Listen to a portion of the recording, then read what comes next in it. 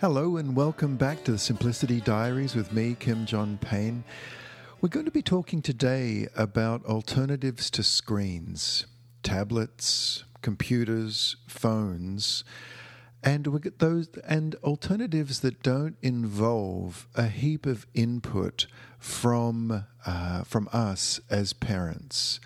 Because that's one of the hurdles, and I do understand it and empathize, is that when there is an iPad or a tablet around, so easy just to plug your kid in and and that's it. They take care of themselves. And we all know they kind of zombie out. And we all know that, well, most of us know, that's not a great idea. But in the day-to-day reality of family life, we can get on and do what we need to do, and it's often family related, getting a meal on the table, getting the house cleaned, getting the clothes folded, whatever it is. But we can move into a bug-free zone where we don't get bugged all the time. So what are some alternatives that are just that bit healthier? And for these alternatives, I'm going to, there are a ton of things, but for these ones, I'm going to turn to the reading age child. Of course, not every child's reading age, but for the reading age child, a really helpful one is to get some books on tape. Well, they're digital books now, aren't they? But you know what I mean. Stories. Some of my favorite are from Sparkle Stories, the company called Sparkle Stories, as in Sparkle, Sparkle. And beautiful stories, beautifully read, and at a slower pace. Now, these stories, by the way, are for children of all ages. I would, especially sort of 3 and 4 years old up. Now, I've got to say right at the outset that I'm not the hugest fan of digital stories. So much nicer to sit with a child and actually read or tell a story. But in terms of compromise, if we can't do that, then really high quality stories, recorded stories, are at least stories, and at least they're not screens. For children who are of reading age, however, you can find stories, recorded stories, but of a special kind. And what I'm suggesting is that you look for a story, and you look for a story in particular where it is of a book. Now, of course, the story is going to be something you feel comfortable with, or the reading of a book. So it's a digitally recorded reading, of course, but it's of a book that you don't mind. You've looked at it, you think, okay, that's all right. So you get a hold of the recording through, Audible or many different sources that have these book readings now. And that you can plug a child into that and have some free time. So that's the first step. But for children of reading age, what you can do is to take the reading and let them listen to it and limit the time. It's important, that it's sort of 45 minutes to an hour max. That it doesn't become obsessional. A child doesn't just walk around with earbuds in for hours and hours and hours a day. But it does give you that hour, or longer if you need it, but I recommend not much more than that. But it does give you that time to get on with things and do what you need to do. There it is, the built-in babysitter. But here's where there's another couple of steps that can be really helpful.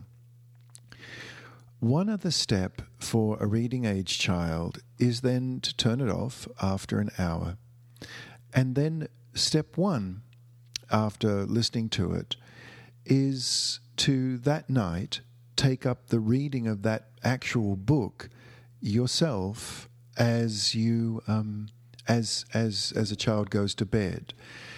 Now, the reason I'm suggesting this for a reading age child is this, that they listen to it, then you read it, and then the following day encourage them to read it.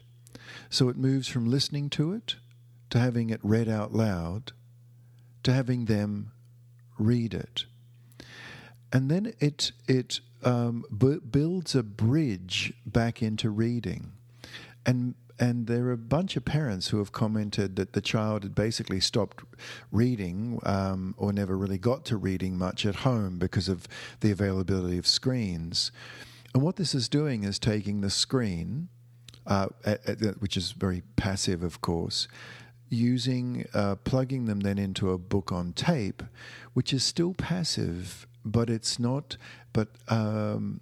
It's not so visually overwhelming. A child still forming inner pictures, to then you reading, where a child forms even more inner pictures, to them reading, where the inner pictures they form are absolutely vivid. We all know that from ourselves, when we're growing up reading books. Now, for a non-reading age child, it can still be television, very overwhelming, very passive, but at the same time highly addictive. That the jury is in on that one, right? That's not, I hope, too controversial for anyone to hear, that it's TVs can be, and computers and tablets and so on can be hugely addictive. To then book on tape, and then they're not going to be able to read the book themselves, but you can then pick up the reading at night. So there isn't that final step back into reading, but there is that next step into you telling the story. For many non-reading age children, you can then encourage them to take their paper and crayons and paints and pencils out and actually draw the story and talk to them about it. And it may be worth spending 5 minutes and siphoning them into drawing. In other words, start the drawing off and talk to them and put the materials out there and talk to them about the story, and then have them draw it and say, now, when you finish that drawing, why don't you bring it right on over and show me? The result? Still the same healthy social emotional development that gets them away from screens. It's still, in terms of brain development, way, way, way healthier than sitting for hours plugged into a screen. Still gives you the time to get on with things. And most of all, it's just plain healthy for the child. But it does it in a series of strategic steps, so that you're not just turning off the tablet, turning off the screen. If that's going to be just if that's going to be overreaching for you, I of course understand that. But this is a way of walking the child back. So first the screen, from the screen to a digitally recorded story, from the digital story to the read story, from the read out loud story to the reading him or herself story, or the drawing of the story for a non-reading age child.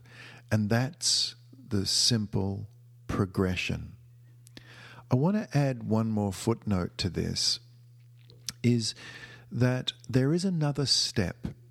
And this step, I think, is a fundamentally healthy one, in that you can then start looking out books from basically mid-70s and earlier. Those books, those classic children's books from the 70s, 60s, 50s, 40s, these books move much slower. The storylines are deeper. They don't cater for attentionally damaged children.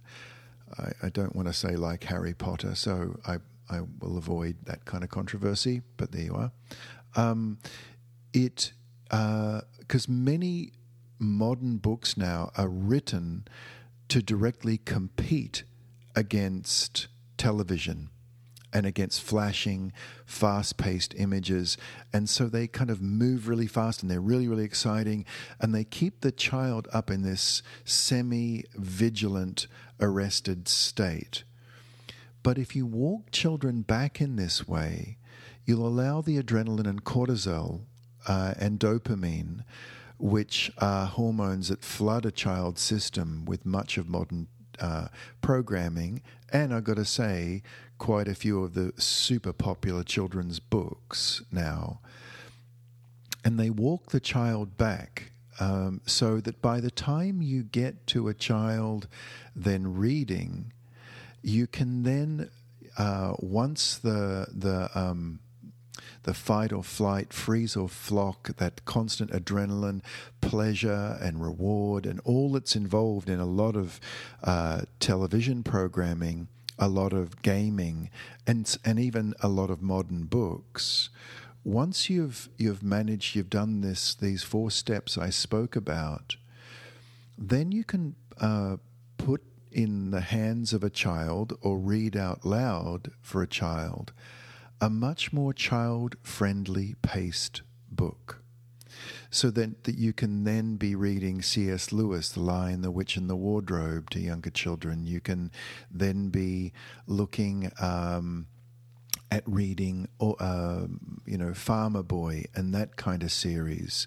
You can then be reading out loud to your child books that are just simply slower paced, because you've basically walked your child back from the expectation that there is going to be huge excitement on every other page of a book, or if not every page of a book. Some of the hugely popular children's books that I've looked at, I've actually traced, looked at it objectively.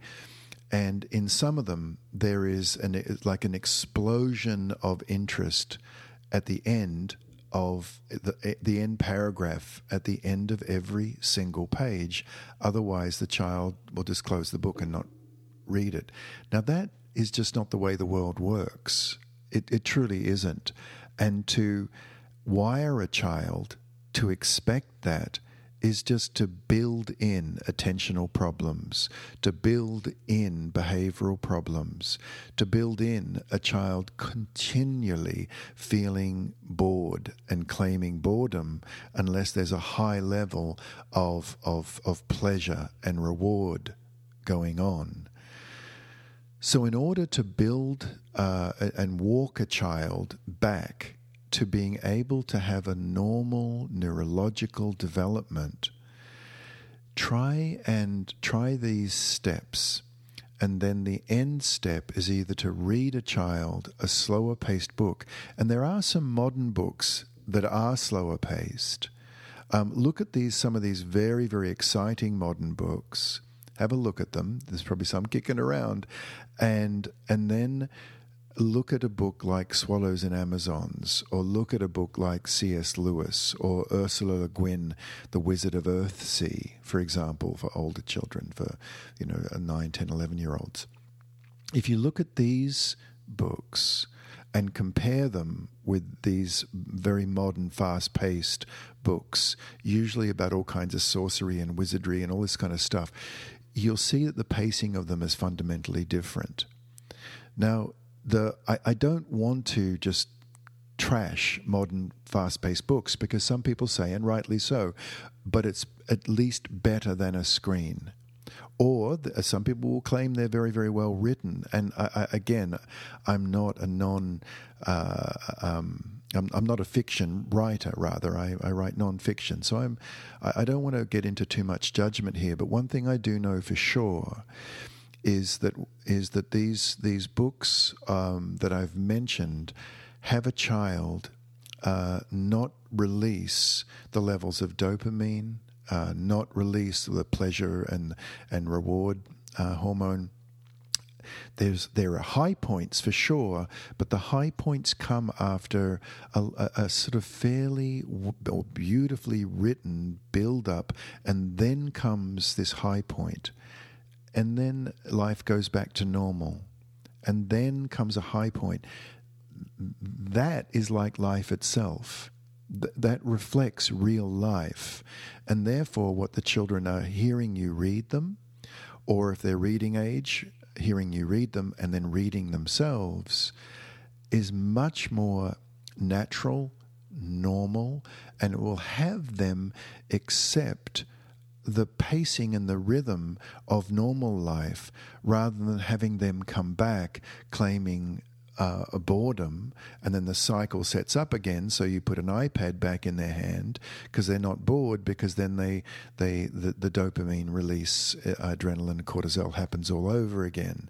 If you're interested in breaking that cycle, then what I've just suggested, these walk back steps, ending in slower paced literature, either modern day slower paced or particularly when books were being written that didn't have to compete against very, very fast-paced children's programming, then you'll have a child on your hand that will be a lifelong reader, that is not so bored, whose neurological development will be healthy, and you still get the time to spend doing what you need to do.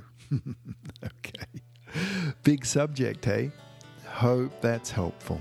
Okay, bye-bye for now.